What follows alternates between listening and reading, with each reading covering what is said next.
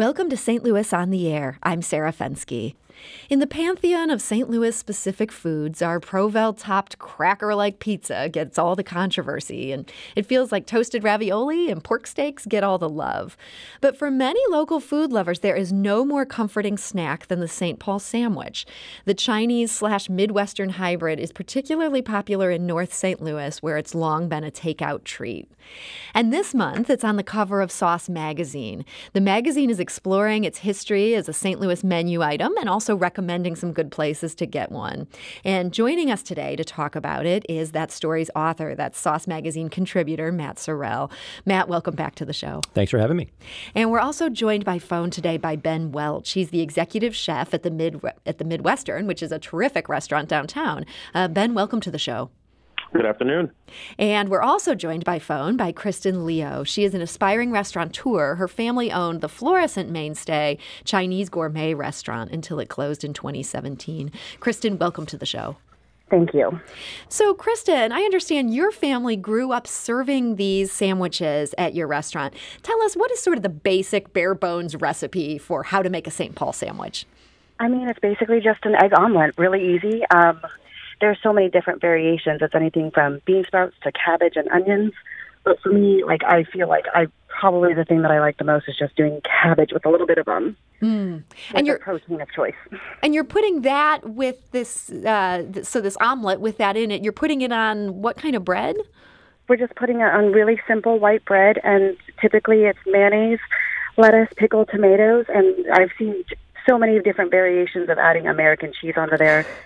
I mean, back in whenever I was growing up as a kid at the restaurant, I never really saw bacon on a St. Paul sandwich. But seeing the evolution of how we've just been adding more and more to it has been quite amazing. Now, one of the other things that seemed amazing to me is you told our producer you didn't eat your first St. Paul sandwich until you were 20. That's even though your family was serving them. How is that even possible? I don't know. I think you just get so stuck in nostalgia with the things that you specifically like eating. And we still have a family restaurant in downtown right now. And my namesake and staple is I've always just walked into the place and they were like, "Are you hungry? We'll make you chicken fried rice, no onions." And that's basically just what they'll feed me. And I never really decided to adventure out and do anything else with that. I mean, that makes sense. Like, you know what you love. And I know that one of our guests here today did grow up eating these, and these for him were comfort food, and that's you, Ben Welch. What is the appeal of this sandwich? They're just delicious. I mean, for us, it was I guess a growing up. So, you know, when you're, as a kid, we would start off with the, oh man, my mind is fried today. For me, we just ate them. You know what I mean? Like, they were delicious. You'd get them, and it doesn't make any sense, right? It's an omelet sandwich with mayonnaise and pickles, and we just grew up eating them. So, like, I don't know any different. Yeah. And, did you have a particular go-to place, or was it you would just get them all over town? We went to Lisa's on Jennings Station Road, but basically it was like wherever Mom was taking us, you know, or wherever neighborhood or whatever family member we were staying with, like everyone got St. Paul sandwiches and everyone got fried rice. It was just how it was. Yeah, that was your sandwich. That was it. Now, Matt, you wrote the cover story for this month's Sauce Magazine. What's the local legend behind why we've got this sandwich called a St. Paul sandwich, and yet this is a St. Louis thing? Okay, so I will say, I want to caveat this by saying that this is completely anecdotal and not verified. I could not find any legit, outside like a Wikipedia article or something. So the story that I heard is basically that right around the World War II timeframe, there's a Chinese chef in St. Louis who wanted to make something that was more, I guess, palatable to like the Midwestern palate.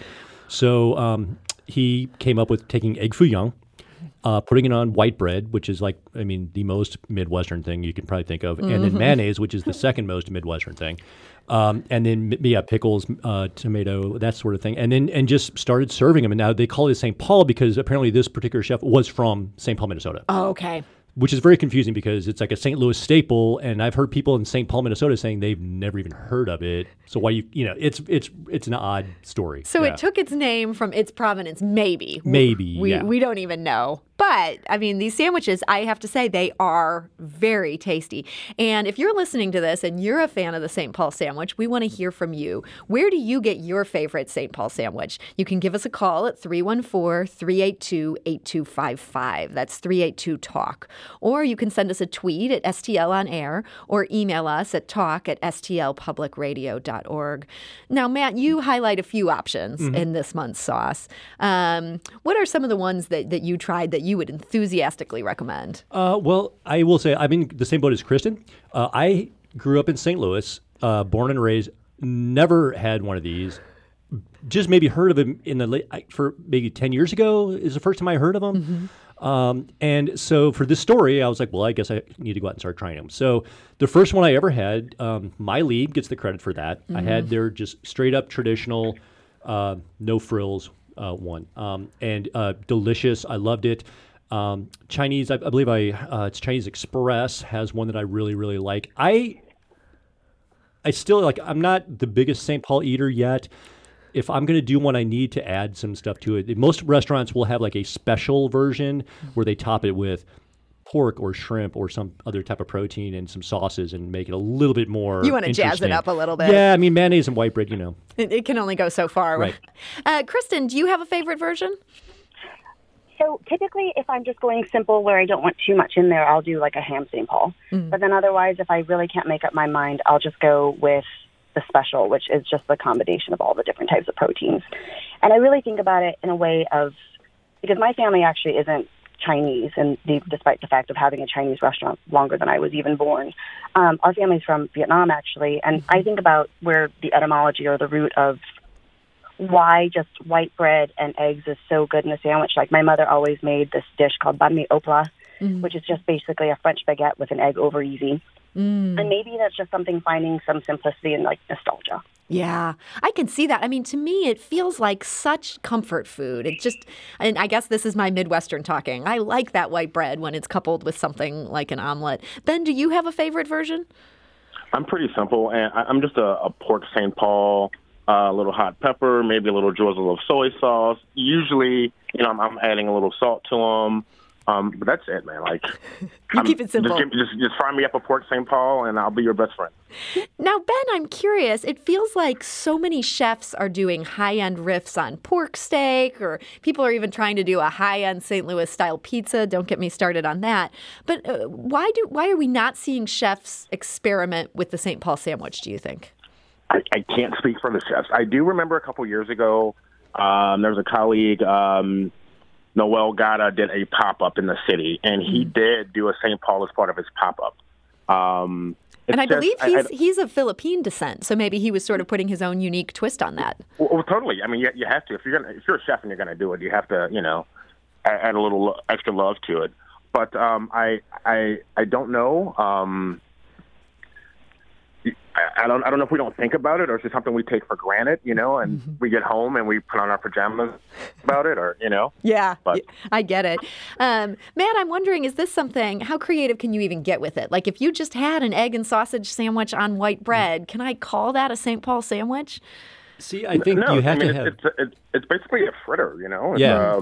It's I've tried to make them, and I've had more success with a little thicker base, like a fritter type base. That deep frying part is essential. I see Matt nodding. Yeah. Correct. I want to go to the phone lines. We have some listeners, I think, wanting to share their favorites. Pat is calling from North St. Louis County. Pat, hi, you're on St. Louis on the Air. Hi. Thank you for joining us. What's your St. Paul sandwich story? Oh, we would always go to Pork Chop Suey on Park Avenue, right near the projects, and George Webby and Malcolm Bliss. And we would always, you would get a free orange soda with your order. Oh, that sounds like a St. Louis treat. Was that soda a Vess? Yes, of course. Of course. And my friend would call from Soulard every Thursday. We would order, and every day his name was Ed, and every day he would call and he would give him his order, which is the same order every week, and he would tell him his name's Ed, and they would always ask without fail, how do you spell that? How do you spell Ed? Yeah, and he would always, E. That's a great story.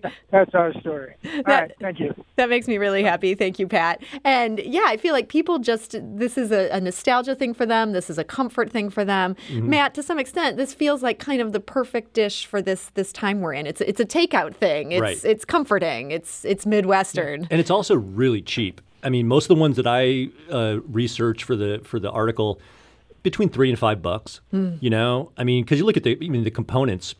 I mean, there's not much to it. Yeah. And it's funny because you look at it on paper and it makes 0 sense. I'm like, why don't you just toast the bread? I still don't understand why the bread's not toasted, because it just falls apart immediately. But that's like part of it. It's a texture thing. It's very much a nostalgia. It's a childhood thing.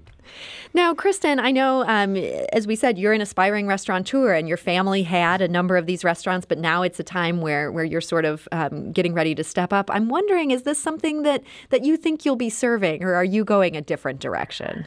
I am going to still keep the property called as an acronym CGR because it originally was called Chinese Gourmet Restaurant, and I thought it was completely an evolution of what it was that my mom had already built for me. Mm-hmm. And so every now and again, I was thinking about doing mom specials where it's just like we highlight a specific item, whether it be like pho or banh mi, or even doing St. Paul sandwiches, because sometimes you don't know whenever the mood really hits of what it is that you would want to do. But to be able to be flexible, adaptable, and on the go would be great. So yeah, I'm more than happy to open up the floodgates with St. Paul sandwiches for the family. It's fascinating that now this Chinese/Midwestern hybrid is part of your Vietnamese restaurateur family story. It just shows how these things adapt and change. Right. And Matt, Ben, I did want to ask you one last question here before we have to go. I know this is such a fraught time for the restaurant industry, and that there's new restrictions coming down, I believe tomorrow night, basically saying people have to move to carry out only. At the Midwestern, do you guys know what your plans are at this point?